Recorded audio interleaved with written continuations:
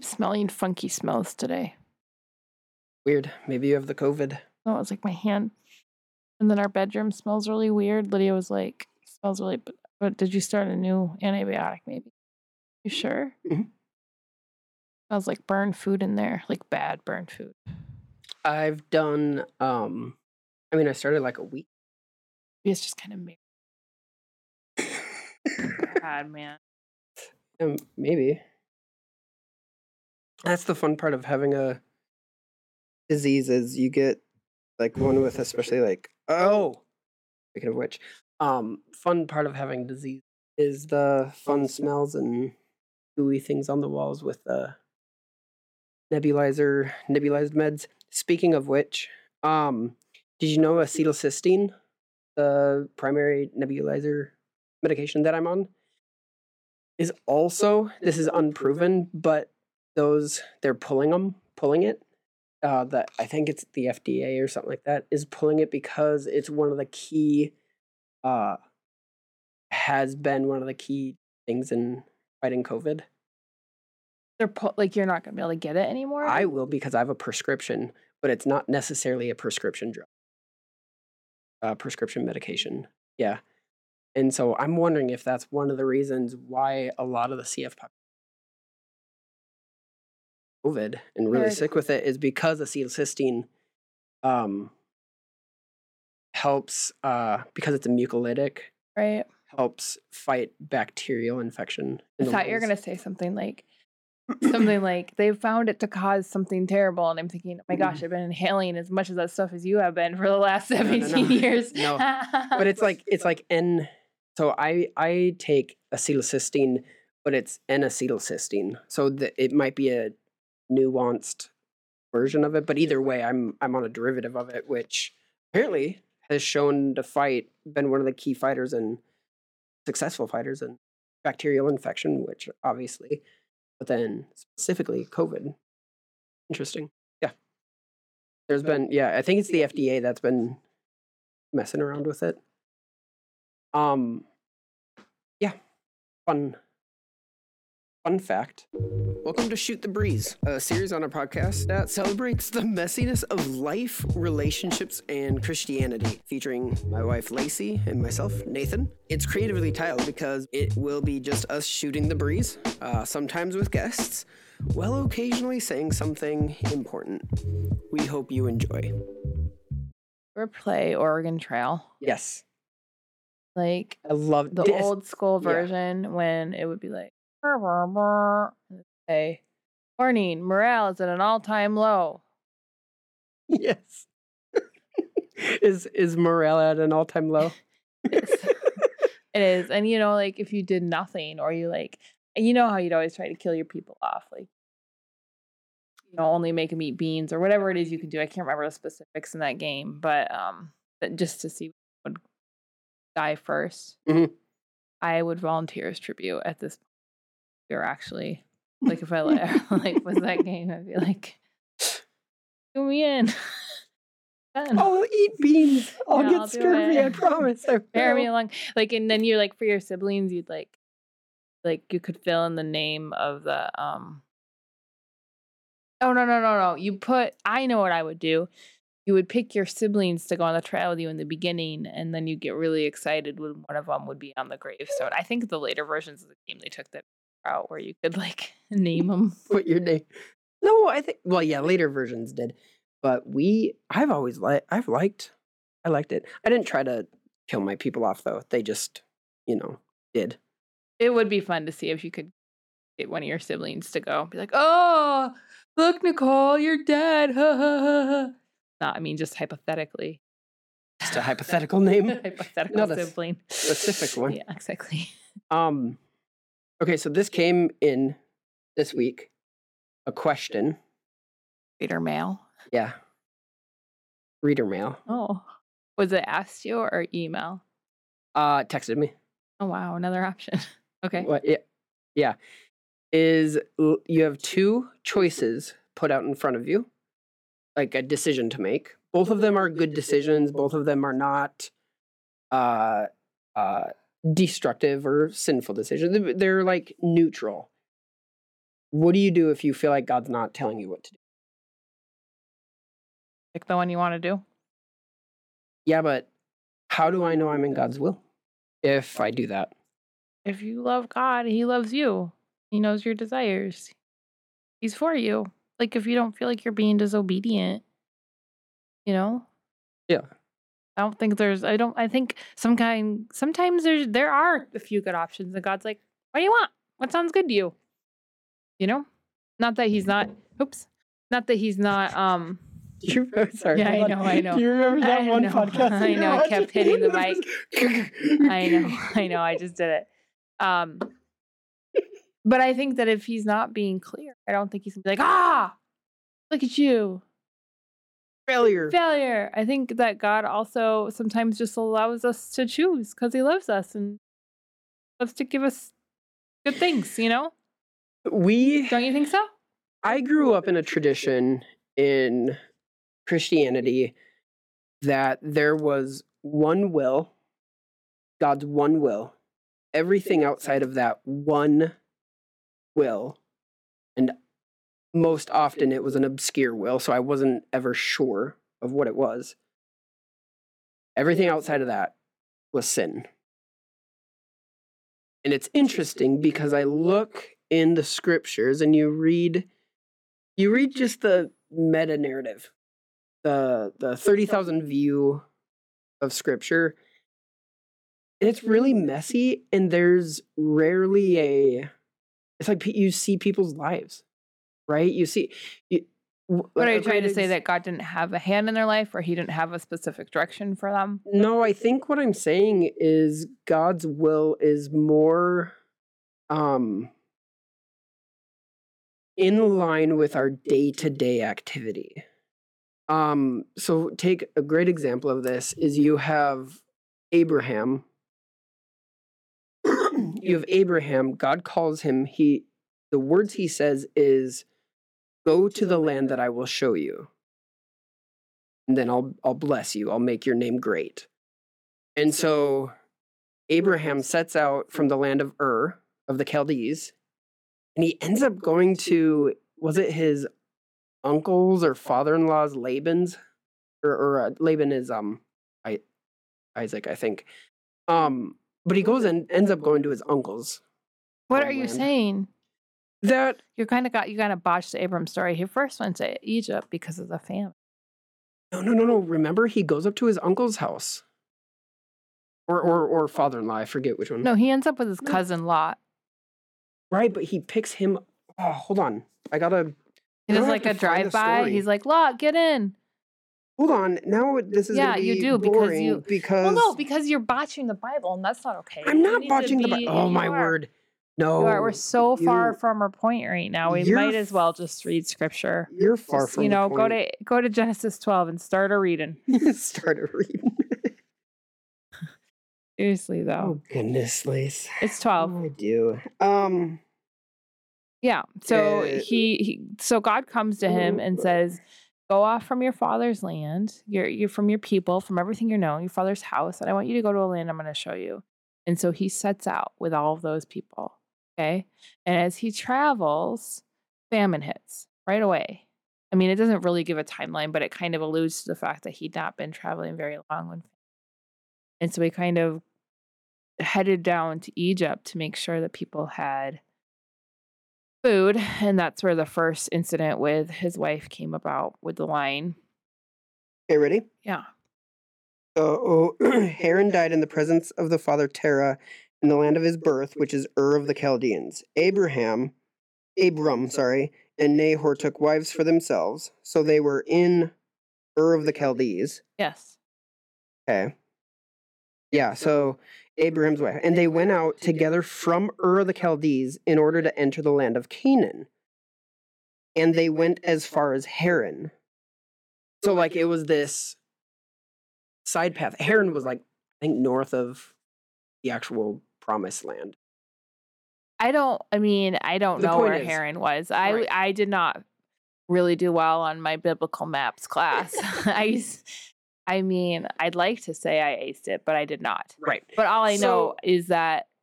Anyways, point is, here's what I'm trying to make, is that there's this journey, and God says, set out to the land I'll show you. Yes. And it was never specified until he reaches the promised land, where that land was. And so it's this idea, and it's not specified it's this idea of he journeyed. He started going, he started walking, and God would lead him. Well, I mean, but because I think that point of it was that it was about his obedience to move, not the destination for, you know what I mean? That wasn't what God was interested in. I mean, obviously he was interested in leading Abram to the promised land, but the idea of, I'm going to show you, like, as you move with me, as you obey me, I'm going to show you where that promised land is. Like, you don't know right away. Right. And I think that's the, I kind of got lost in the weeds there. Okay, so let me go back to Genesis 1 then. So God puts Adam and Eve in a garden. His desire for them is to work the land, be in the garden. Mm-hmm. All around them are trees that they can eat from. All around them. All good options. And one bad option. Right. Why don't you use this example first? This is way clearer. Because I wanted to make it, like, messier. Good job. Did I succeed? No, I think that's the thing, though, is long way around in the weeds, whatever, of getting back into that outside of, specific sin, or unless God reveals a specific direction for you.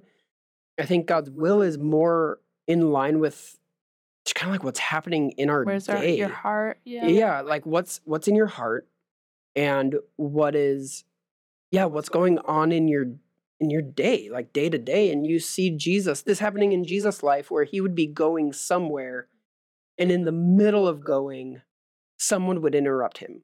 So all of a sudden, we can look at it. I think it's more about availability than it is anything else. So all of that, I think, being said, is when we have these options. Oh, here's the other one. Okay, so got to finish a whole sentence. Well, this is kind of in line with it, is the idea of God has one person for you.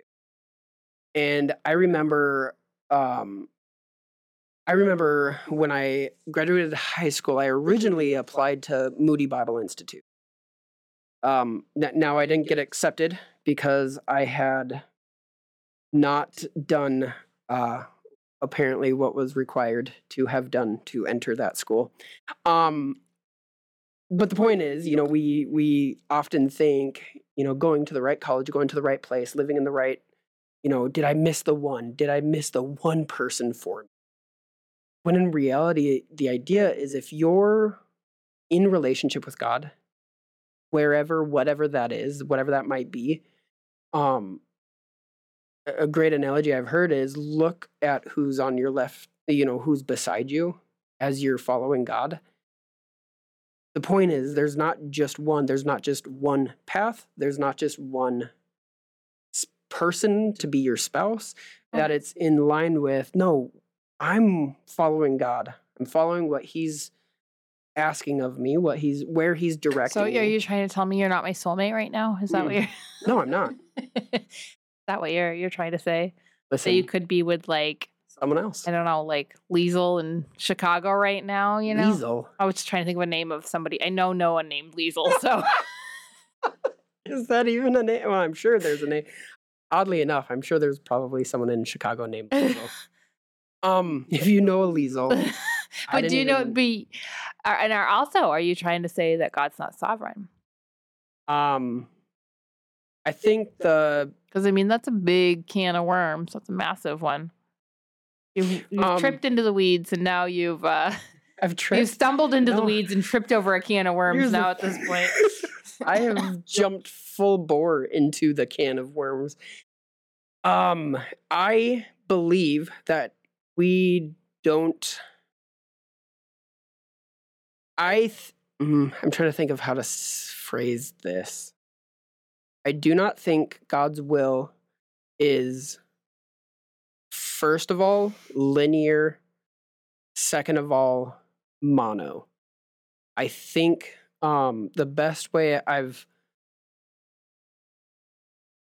it's been described to me is you think of God as a master chess player. Most masters can move around 6 to 8 moves deep into a game, like in terms of their thinking 6 to 8 moves ahead. One of the things that we look at as God's omniscience, all-knowing, is he's all-knowing as in his chess moves, he's moving infinitely each move. So he knows all options, but you see there's very specific verses in the Bible where he gives man options. He gives man full free choices. And because God is playing infinite chess, no matter what we choose, it is gonna, and there's sovereign things that are taking place. You see this happening in prophecy with Egypt being, with the people of God being enslaved in Egypt, them being set free out of Egypt. There's these things that are God's sovereign plans along the way, these checkpoints, if you will. Jesus coming to earth is one, these checkpoints. And it says, I believe it's in Romans, at the fullness of time. I would say Jesus would be the biggest. Yeah, no, I know. The biggest one. No, yeah, definitely the biggest one. But it's that idea of at the fullness of time. So there was a season when it wasn't right yet. And then God playing infinite moves of chess, infinite levels of chess. Like, okay, now, first century, boom. That's when Jesus is going to come. But don't you think there's a comfort that comes in sovereignty? Absolutely. Knowing that God is in charge, knowing that God is ultimately in charge, but also recognizing that because God has given us free will, we are fully able and capable of choosing, because that's how he created us. He created us in his image and likeness, with the ability to choose, with the ability to make choices, make decisions. This is why in Deuteronomy it says choose life. This is why in Ezekiel 18 it says the person who chooses life, the person who chooses righteousness will live. The person who chooses, makes a full decision against trusting God, dies. And so we see these verses plainly spelled out that we have free will. And it goes into the question of, why does evil exist? Why does God allow X, Y, and Z? Well, he allows it because those are the limitations he's put on himself. We are the ones that do it. We are the ones that make poor choices, that make bad choices, evil choices, sinful choices, whatever, unhealthy choices. And it's interesting that we could blame, we rarely blame God for the good, but then all of a sudden when something bad happens, we like to blame him for that. And recognizing that God has limited himself to, hey, I gave my creation the ability to choose and make choices and decisions. There's consequences to that. But here's the sovereign part of God. Here's the in charge part of God, is that when we trust him, no matter what happens around us, when we fully trust him and release our circumstances to him, he is faithful to redeem those. One of the things it says in Romans, I think it's chapter 6 or 8, where he talks about for those who love him or trust him, he can work all things out for our good. And I think that's where the sovereignty comes in, knowing that even if someone does wrong against me, God is capable and able to redeem it. And oftentimes what I hear, especially in Christianity, a misuse of God's sovereignty is God planned that evil thing to happen to show his goodness, which I think is a horrible, horrible view of God's sovereignty. Right. Which I want to kind of circle back to the soulmate thing and let you know that I 100% agree with you and always have. I know. I was not too worried. I know. I've never believed in soulmates.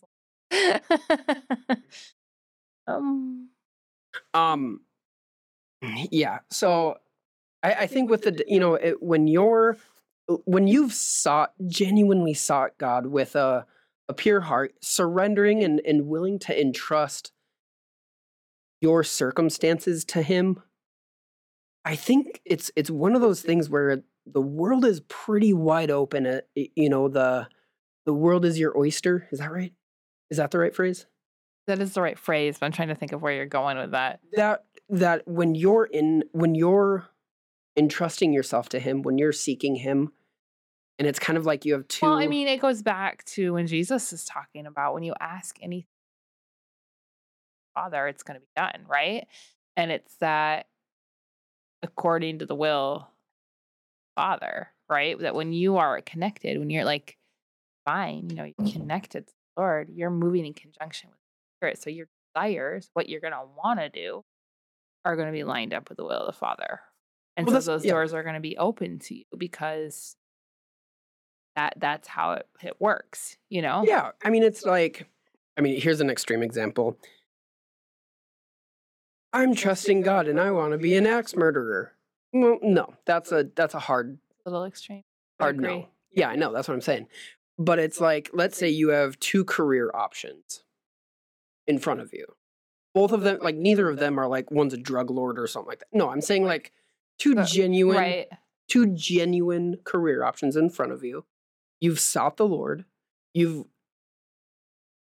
it's kind of like I want to be a missionary or a fiduciary, which fiduciary, I just love that word. What's a fiduciary? Somebody that deals with money. I'm not entirely sure. There's always a commercial on the radio that talks about it. It's something to do with investing. And one of our listeners can let us know because obviously we're not on the up and up, but I just thought it would be fun to bring that in. Anyway, I think that... Up and up. No, that means you're bad. No, and up. No, being up and up means you're good. You're a good person. Yeah, so I said on the up and up. No, I think you mean like we're not up on the lingo. Oh, okay. Anyway. Yeah. Anyway, let's say you have those two options in front of you. I think that I'm also a believer in as we lay things out and pray about them and start walking in a direction that the closed doors and open doors are a big indicator of the leading of the Lord, by closed doors or open doors, a lot of I think to be specific, Lace and I have counted on this principle, along with obviously seeking counsel, seeking people's advice. Do I have peace about this? When we make this decision, do we have peace? It may not necessarily be, do I like it? Does it make me feel comfortable? Does it make me feel happy? It's, in spite of maybe some difficulties that we know are coming up, I do have peace about this. And I'm not unaware of issues that might come out of whatever decision we're making. You know what I'm saying? Like, it's that idea of peace because Jesus is the Prince of Peace. And when we submit to his lordship, there will be a peace that happens, right? Even if the choices we make within trusting him, other people could look at it as foolish, as a great example of this. And we've talked about this before, dealing with obedience on a previous podcast, but just the idea of our education. We've always followed peace. We've set out even to get, formally educated with degrees, but it's one of those things where we've always felt like we've hit a brick wall of absolute, like... Which is so funny, you always bring up that one incident where there's more incidences. I know, it's the one that always comes to my mind. Right. I think it's because it's the one that I know you and I struggle with, especially with what we do. Thank you so much for listening to our podcast. This is one of the many resources we make available for free at our website, cultivaterelationships.com. Our resources have helped people grow in their relationship with God and others. We've seen people set free from uncontrollable anger and paralyzing fear. We've witnessed estranged family members be reunited after working through our Freedom Booklet. We've helped people build healthy relationship and coping habits through our coaching videos. And all of these resources are made available for free because of the generous support of people like you. If you would like to become a partner, please visit cultivaterelationships.com/support. Now, I hope you enjoy the rest of this episode.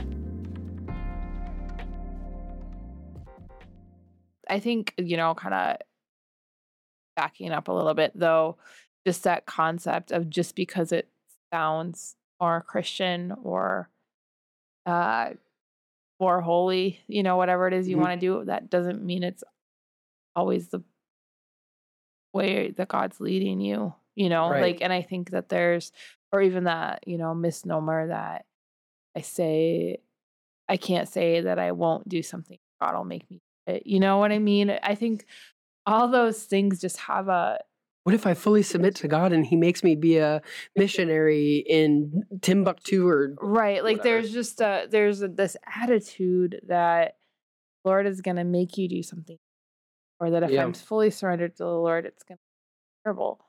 Like, and honestly, the Lord knows you. He loves you. He made you the way you are, to love the things, be good at the Yeah. things you're good at, and He wants that for you too. It doesn't mean it'll always be comfortable. It doesn't mean it'll Oh, always no. look the way you want it to look, but that when we're connected with Him, when we are like that analogy of the vine, when we're attached to Him, there's Mhm. gonna be joy in that, no matter what it is we're doing, Yeah. and that I think that's a shift, like a mindset shift that has to happen for us to walk confidently Yeah. in obedience. Because when we're filled with dread about obedience, that's not going to be very motivating. Well, and ultimately you see in 1 John where that's what he says in his letter in 1 John is, if you have fear, it's because you're not believing God is love. You're afraid of Right. judgment. Like, if I make the wrong decision, if I do this, if I raise my kids this way, if they don't go to public school, if they go to homeschool, if they go whatever it is, like, Or if they're not homeschooled and they go to No, I know, public school, yeah. that's what I mean is, if we have dread, if we have anxiety in our life, it's because if we don't have peace in our life, it's because we are not submitting to God. If we're not entrusting to God, number one, his character being good. Like, he has good for us. He's a good dad. He has good for us. Our brains are processing more decisions than what they were designed to make. That's why we get anxious. And honestly, if you're living that way, your relationship with the Lord all of a sudden becomes very works-based. Right? Am I making the best decision? Am I doing the right thing? Am I holding the line? Do I have it all together so that the Lord's going to line it up for me? And if any of these, balls drops, wow, God's going to just Smite me. it's just all going to fall apart. I'm not doing it well enough. I'm not pleasing God enough for Him to move me forward, right? I just want to hit this point because that's exhausting, and then your relationship with the Lord turns into such a works-based kind of a thing where you always are the one that has to have it all figured out. And I think that can happen when people are really seeking the will of God, is get so lost in needing to know it all instead of just, Lord, when you move, I'll move. Yeah. If you say do something, I'm going to step out. And there is that peace in that, like you were talking about. Well, and it gets back to, interestingly enough, our story of Abraham. God calls him to the promised land. He gets there. Your favorite point. There's a famine. Well, he doesn't mean he goes to Egypt. He flakes. But you see what I'm saying? That's what I'm saying is he panics. Yeah. And but even if you're walking in God's will, it may end up in famine. Yeah. I mean, that's the thing is, like, he felt like because it went famine that he had to do something all of a sudden. Like, he had to get involved. And I just think Abram is so relatable. I mean, all of the story is so relatable, from the way that he, like, tries to take care of it himself to the way that he messes up his marriage, to the fact that he is sick of waiting on God and just kind of like lets things happen. It's just so funny. He just lets his wife take over the and he's like, sure, why not? And not that there's anything bad with your wife taking over things in your life, but just that casual, like, well, I guess God's not going to do what he said he's going to do, so we'll Right. just help God. Yeah. And I think that all of that stuff is so relatable, as we're trying to trust God for the promises that he's given us in our life and the things that we're moving forward into, that we can get lost in all of those concepts, like Yeah. famines in our own life, no matter if they're spiritual or emotional or financial, whatever. And then we're just like, this is not working out. I need Right. to find a solution. Well, it's interesting throughout Scripture. Egypt is generally, the majority of the time, pointed to as a bad thing, right? I mean, yeah. How many of God's people have found their place of refuge in Egypt, though? In bad places. What are you talking about? Think I about feel like this. you're going like, No, here's what I'm saying is, in that idea of entrusting yourself to God, you see Joseph in Egypt. He becomes a refuge for his people. You see, but I think the difference that I'd like to say is that God doesn't mean that God puts you in prisons. no. But again, it goes back to man having free will, doing bad things, doing Right. whatever. But even Jesus' family finds refuge in Egypt, finds that solitude in Egypt. And I think the question is, what is our mindset if we find ourselves in a place of absolute discomfort, feeling like we are out of God's will? You take Jesus, his family, having to flee to Egypt, and they find refuge there. They find solitude there. So I guess maybe I'm looking at this maybe as Paul in prison. Is it really your job? Is it really your soulmate or not soulmate? It's, is God more concerned about his relationship with me, my relationship with him?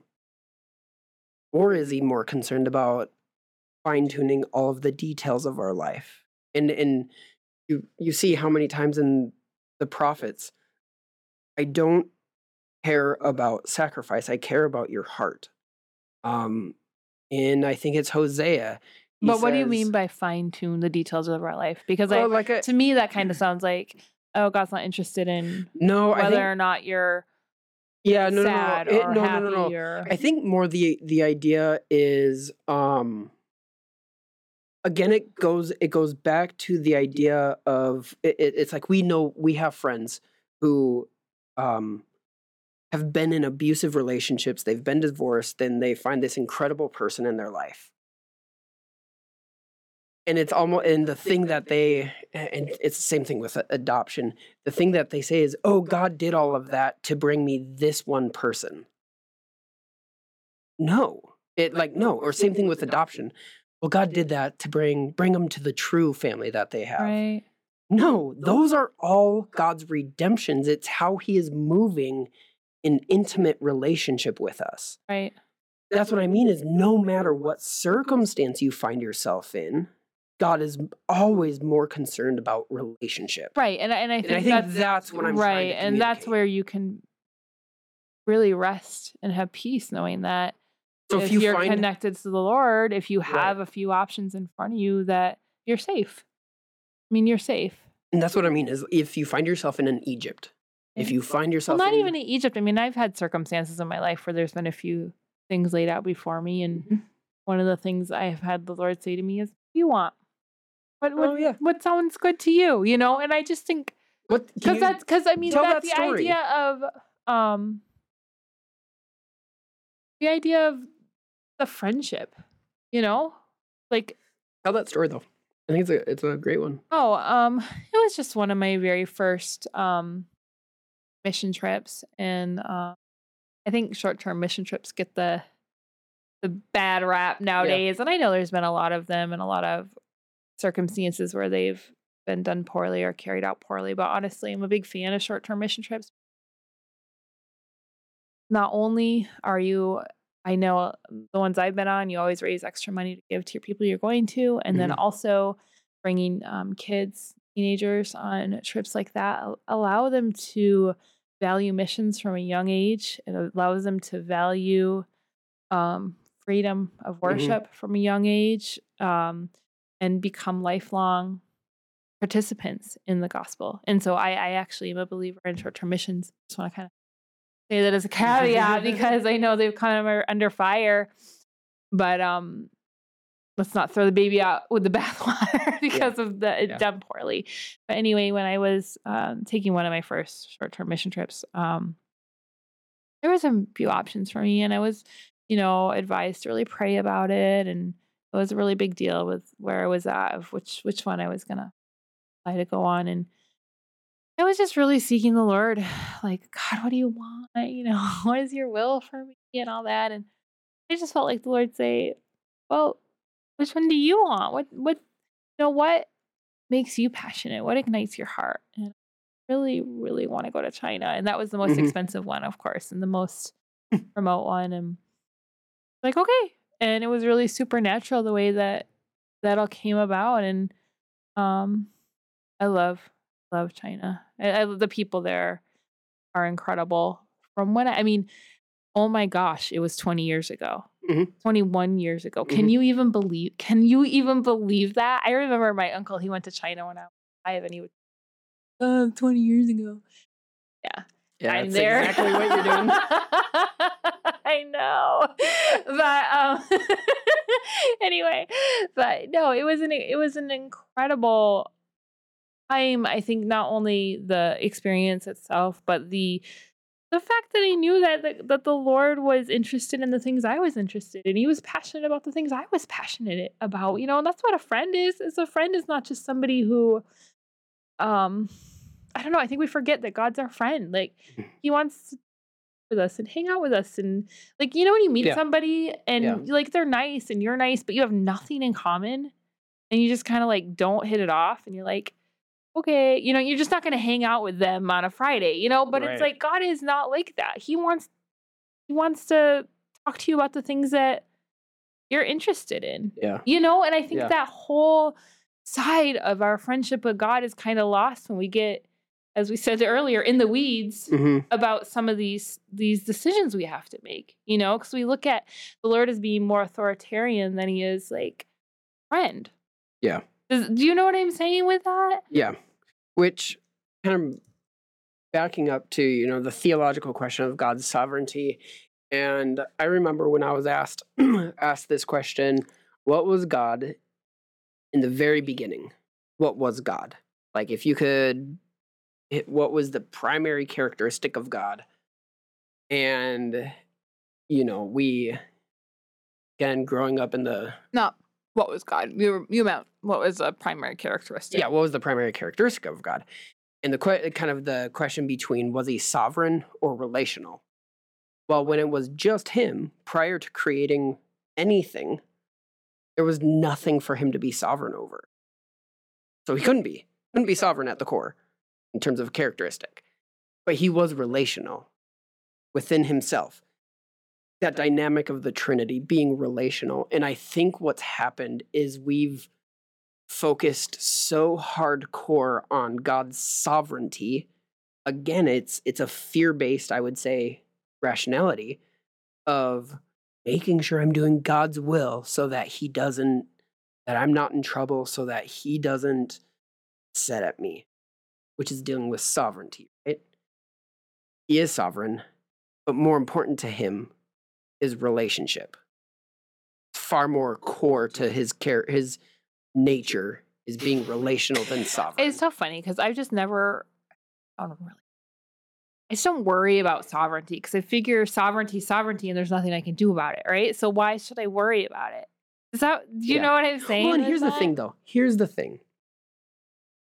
God's, again, looking at his sovereignty as being more day-to-day normal than me sitting down freaking out like, is it his will that I take a...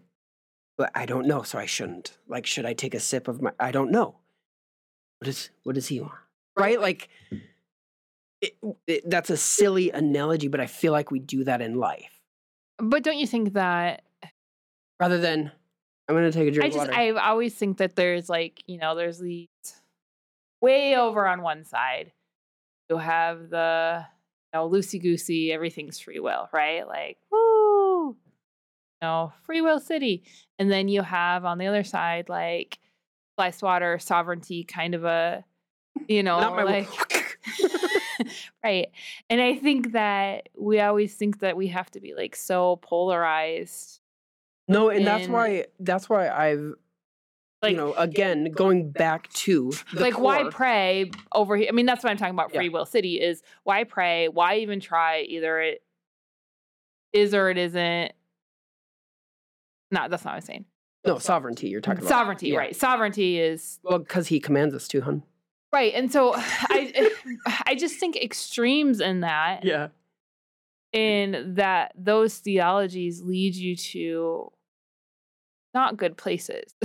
When you look at it as a God has chosen to dwell with me. You know what I mean? Like Emmanuel, Christ with us. Like he's chosen to be with us. And I know I'm referring to Jesus in his time in here on earth, but I think that was really just a picture of how God wants to be with us. You know me, you know the Father. I mean, that's what Jesus said, or you know me, you know the Father. I've heard it said Jesus is perfect theology. Right. Jesus is perfect theology. And that relational side of things is so much more important than either side of those. Relationship is the tension between free will and sovereignty. Relationship is the tension of that. It is. And we go over to one side where it's all free will. I get to do whatever I want. And you technically do. Over to the other side. But God is sovereign. But I do think there are things that, like you're saying, like there are things that God is sovereign and are going to happen. Like Jesus was going to happen. You know what I mean? There are things that God's sovereign. So I don't think it's, like I said, it's not all one way or the other. Yeah, in history, there's these waypoints that we will hit. Well, and this is where, honestly, I think we get too trippy because there is no time in God's eyes, right? There's no linear time. So I know. But if Jesus was crucified before the foundations of the earth, there's no time. And I encourage you not to think too hard about that because it freaks me out. No, go for it. Think about it. Freak you out. Or eternity, all that stuff. Trippy. But but that does lend itself to the idea of us wanting everything so neat and ordered. We want time. We want this linear idea of the Lord fit in our little time box. And the Lord is so good to us. He gave us time so that we can order our brain. Yeah. That whole idea of in creation, talking about how the Lord brought order. Like the story of creation is order. And chaos into order. Yeah, and it's beautiful because you look at it and the Lord, like, he finished up by putting us in this beautiful place to walk with him, be with him, and to dwell with him. Yeah. Right? Yep. Yeah. And I mean, that is relationship.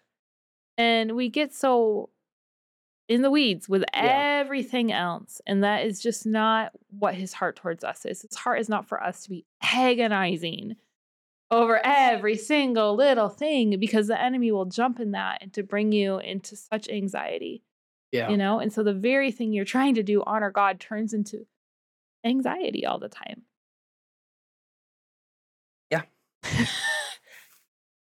I feel like I said a lot of words. I'm not sure if they all made sense, but I don't know. I think, it is interesting. It is dealing with relationship, and there is a peace that comes also in surrender.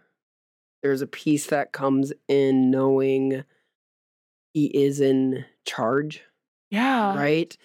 Well, okay, so I wasn't going to hit on this, but I will. The fear of God. Mhm. Okay, so we're told not to have fear, right? The perfect love drives out fear, but then we're also told to fear of God is the beginning of all wisdom. Mhm. So how do those two things it's come in together? it's in the verses. Okay, tell me. The fear of God is the beginning. It's the beginning. If we land with fearing God, you're immature. That might be a beginning, and I don't mean immature as a diss, but it's only the beginning of your journey with God. In 1 John, I brought it up, that if there's fear, it's because we're afraid of judgment.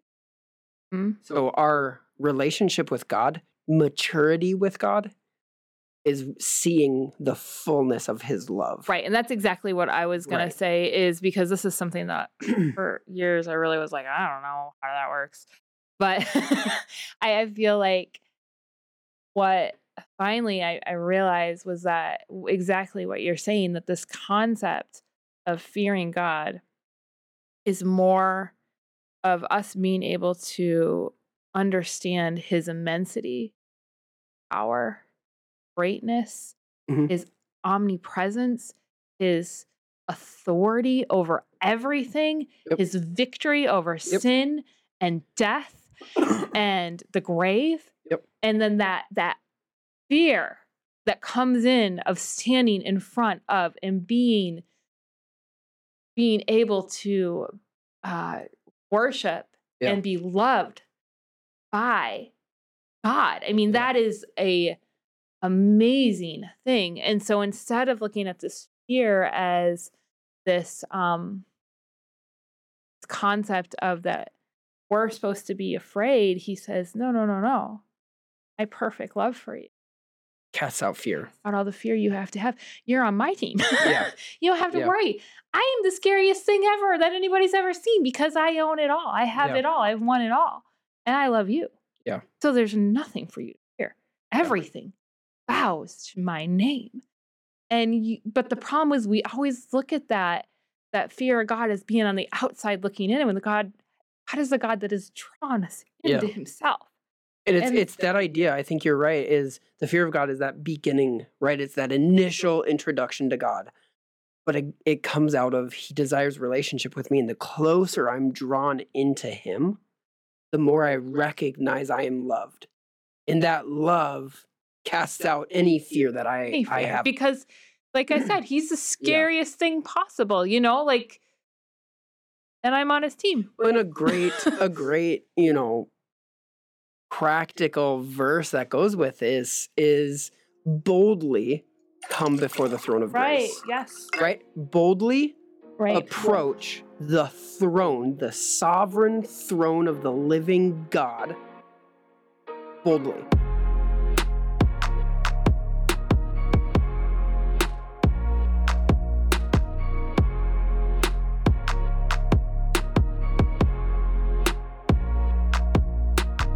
I remember when the girls were really little, toddlers, right? And you were preaching, and Ari, bless. Sometimes she'd just take off or running, and I couldn't get to her, and she'd just run up on stage, right? And everybody knows you don't do that, you know what I mean? You don't do that. You don't. But it's like, I just think about that. Like, you're her dad. Like, you weren't like her, you weren't preaching, you weren't a guest, you weren't important in that moment to her. She needed you, and you were her dad. And there was an understanding of her position in your life that gave her that boldness to throw out all the authority that had given you, because you recognize her. Yeah, that's my kid. Right? I mean, you did kind of give me a side eye, but I gave you the side eye, not her. Yeah. But I mean, just that example is like, how often do we see ourselves as having that kind of a intimacy, Yeah. Yeah. right? Here's a fun study for you to have. The entire New Testament. Look at who Jesus, who the writers of the New Testament letters, how they describe immature Christians as opposed to mature Christians. Immature Christians are always coupled with characteristics of judgment, characteristics of unforgiveness, characteristics of being divided over words and theology and making sure that people are doing the right thing. Mature Christians are always described with the adjectives of loving, compassionate, caring, merciful, forgiving. And because those are the deepest, right? The closest people to God. Again, moving from that fear of God to being loved by God. And you look at immature Christians are those who are divisive, who are pointing the fingers of making sure you're doing the right thing, making sure you're, looking the right way, saying the right things, having the right doctrine and theology. And the Christians who are the most mature, I was just reading Colossians. It says it in Colossians. The most mature are those who are clothed with love, unity, harmony. And so, growing up in the denomination I was very judgmental because I thought having the right theology was the best way I could know God.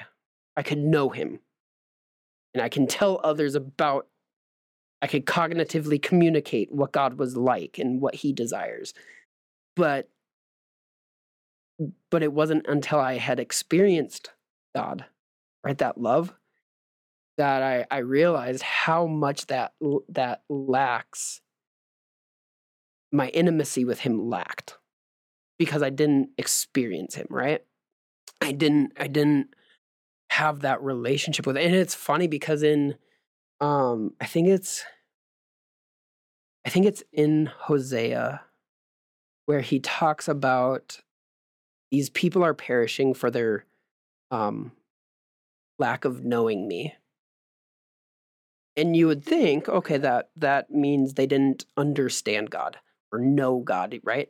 But that it's the same word used in Genesis where Adam knew his wife. It's a very intimate, experiential knowledge, more than just God exists. And I mean, Galatians talks about this, that even the demons believe in God, like they know God, but they don't experience God. They don't have relationship with God. They don't have that intimacy with God. It's not producing a love, right? And so it's I think that's the thing is we have to, at some point in our maturity as a Christian, our maturity in our relationship with God is revealed in the spectrum of fear to love.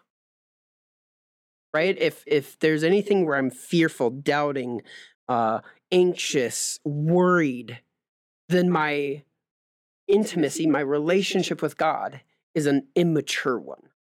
If I am confident and I can boldly come to him and trust that and be loved and feel loved and have that intimacy with him, that's maturity. And I think for whatever reason, especially if we spend more time in the church, we flip that around. I don't know why, but I think we do. Anyways, it is interesting. I over the last 4 years, I've been reading through the Minor Prophets, and how often God tells Israel, "Trust me, come back to me, you're perishing because you're not intimate with me. You're not close to me. You don't know me. You don't know my heart. You don't know. And I guess Yeah. the question with that is, how do you get close to the Lord? What does that look like to have that relationship, to have that intimacy? You know, because I think that's where people get works-based. Well, I mean, Jesus said, Jesus quoted Isaiah 50 or Isaiah 55, where it says, these people have made themselves blind and deaf to me. Talking about their relationship with him. And it was because they were unwilling to deal with stuff in their heart. And so Jesus, told a story about how to deal with stuff in your heart. Getting rid of, he uses rocks and weeds and hardness and how to deal with that. But I think that's it, is we minimize how things have affected our hearts. We don't want to. I mean, some of the things that we have to do is forgive people. Yeah. I don't know. What do you, I guess, what do you think? I don't know, because I'm thinking too that, the big criticism of kind of the mindset or the philosophy that you're promoting, I guess. Espousing is that it's more everything goes, anything and everything goes, that there is no desire for holiness. There is no sanctification. There is no casting off. That it's just love accepts all. And it's tricky. So in my I guess in my description of relationship with God is there are ways God has designed us to live in relationship with him. And so what he is going to do is convince us of his design. He's going to convince us of areas that we're living outside of that perfect unity with that perfect design that he's given us, he's made us with. And it's John 16 says the Holy Spirit is going to convict. And I think that conviction has gotten a negative connotation. Like, as long as I feel bad, then I'm in God's will. as long as I feel crushed and a worm, then I'm perfectly in relationship with God. And that's why I've kind of changed my own vocabulary to convince. It's the same word, but he's convincing me of a better way to live. And I think what's happened is in Christianity, we get convicted of the bad things we're doing. It's the same word. It's the same idea, except one is focused on forward movement and one is focused on backwards. And it's like driving a car in the rearview mirror. It's not a good way to live. Give me an example. So for me personally, what often happened growing up is I always felt convicted of my addiction to pornography. So my whole focus, my whole being was oriented to what I was doing wrong. And what I've been convinced of, it's that forward movement in what God is convicting or convincing me of is better ways to live. So my addiction to pornography was focused on isolation. So I'm being convicted of being isolating, and which led to behaviors of, looking at pornography, not being in relationship with you, not being connected to you, not being connected to my friends. So shutting yourself down emotionally. Right. So that my whole focus was looking in the rearview mirror of what I was doing wrong, looking backwards. And what God's been showing me, and this comes out of Galatians, put aside, put away all these bad untrusting behaviors and walk in step with the Holy Spirit, right? It's a forward motion. It's a forward trajectory. And so he's convincing me that being vulnerable to you, being vulnerable with my friends, hanging out with friends, spending time with other people is a better way to live. So the difference is, I think what happens in fundamental or conservative Christianity, we focus so much on the convicting side, and we don't spend enough time focusing on the convincing side. Let me convince you of a better way to live. And so that's where dealing with the Holy Spirit of convincing me of a better way to live, it's not just saying I have sin, I want to get rid of it. It's what does Jesus have for me instead of this sin? Why is life with him so much better than walking in this sin? Why is obeying him so much better? And so that's what I'm saying is, if I'm in relationship with God, he's going to convince me of the design he has. His design is to be open and honest with people, to be moving towards healthy relationships, healthy mindsets, God-given mindsets. And so it's always going to be convincing me of his design being in relationship with him, his design for how he created Nathan Steele to live. Right. So an example for me, and I think yours is so much more easier because it's kind of a social taboo, right? And the issue I struggle with the most. Not anymore, not in our culture. But I mean, no. In the church, right? The church is going to be quick to be like, yeah, that's wrong. Beep. Right. Like, definitely, you're done. That is wrong. Be done with it, which we agree, right? Yeah. That's not a behavior that's healthy or good. Yeah.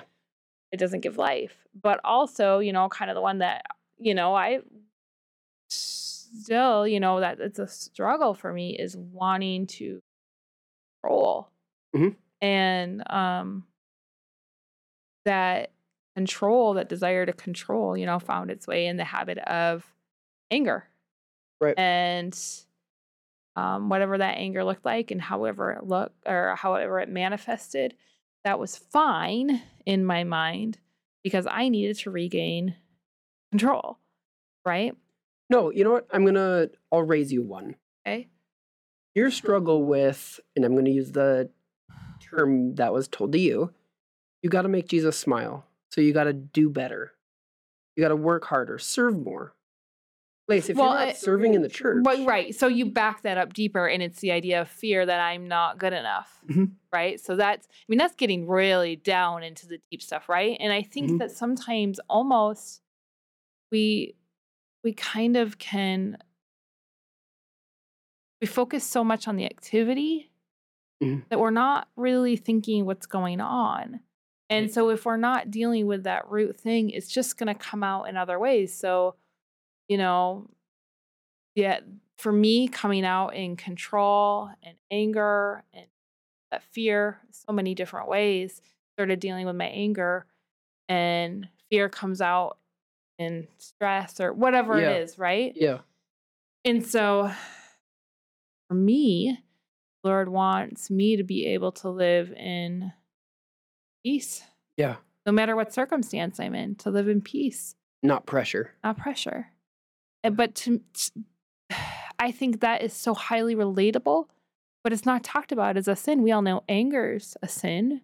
Right. We all know, pornography is a sin. Right. Manipulation of people is a sin. But what about that?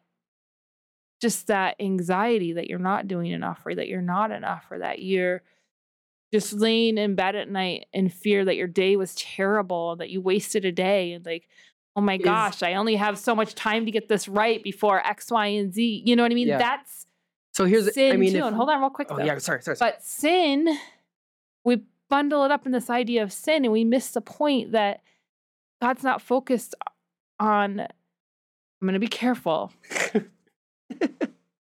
He's focused on us being free. He wants to free the prisoner. Yes. Right? For freedom. For freedom, he set us free. For freedom, he set us free. He's not like, you're so bad. You're so wrong. I'm so mad at you. want you free. Yeah. I don't want this to eat up your life. I don't want this to eat at your family. I don't want this to slowly destroy you. Right. It's for freedom. I have set you free. You are a son and not a slave. And those are the deep wells of the deep well of freedom he has for us. It's not just surface behavior. Right. It's so much deeper than behavior. Right. Right? And we can get lost on the behavior. Right. Which is why, going back to what a mature Christian looks like, there's someone who is not focused on behavior. There's someone who's focused on heart. Right? An immature Christian is someone who is focused on behavior. This is why Jesus calls the Judaizers, people who were like, Christians need to be circumcised. Christians need to do this and follow the law. Immature Christians, because they're focused on behavior. And this is why, again, the beginning of maturity, the beginning of wisdom is fear. It's a focus on behavior. That's only the beginning, though. That is, if you land on behavior, you're an immature Christian. A mature Christian is someone who says, you know, my dad's really loving, and I have nothing to worry about. I have nothing to fear because I know he's loving, and I know as I'm in relationship with him. And you know what? I might make mistakes. I'm not talking about overt sin. I'm talking about, you know what? I might fail sometimes. I might make some mistakes, maybe out of ignorance, maybe whatever it is. And, you know, I'll look back and be like, oh, I probably shouldn't have said that or done that. I mean, like I'm saying, not sin. Rebellion. Let me rephrase it. I'm not talking about rebellion. But you know what? I know my dad is bigger than my mistakes. I know my dad is bigger than my failures. I know my dad is bigger than things that disappoint me. I know that my dad is bigger than, those times where I feel like I made a mistake. You know what? He's bigger than that. And if I'm trusting him, if I'm loving him, if I'm continually pursuing and seeking his face, my dad's good and he can work everything out for good. And it'll be fine. You know what I mean? You know? All right. Thanks for talking with me. This ended up being a really fun conversation. Good. I was gonna say I've done a couple teachings recently on this subject, and I highly recommend checking them out. I'll link them in the description on our post on our website, cultivaterelationships.com. And also, Nathan has started doing a daily word encouragement. Yeah. So if you are not already part of our email list, hop on cultivaterelationships.com and sign up for that. Yeah. Because we've just had a lot of feedback about how good they've wonderful. been. Yeah. Yeah. And then also, if Crazy. you're someone who's like, I don't want a daily word, you can get a weekly word. There you go. Yeah. So you don't have to do the daily word if you don't want. You can do the weekly word. But we want to encourage you to, if you're not connected to us, email is the number one way that we stay connected with people. So go ahead and give us your email address. We promise we won't sell it to anybody. We just keep it to ourselves, use it for our own nefarious gain. No, just kidding. Nefarious. Just kidding. Yeah. Hey, Dave, this was fun. Thank you. Yeah. Appreciate it. All right. Goodbye.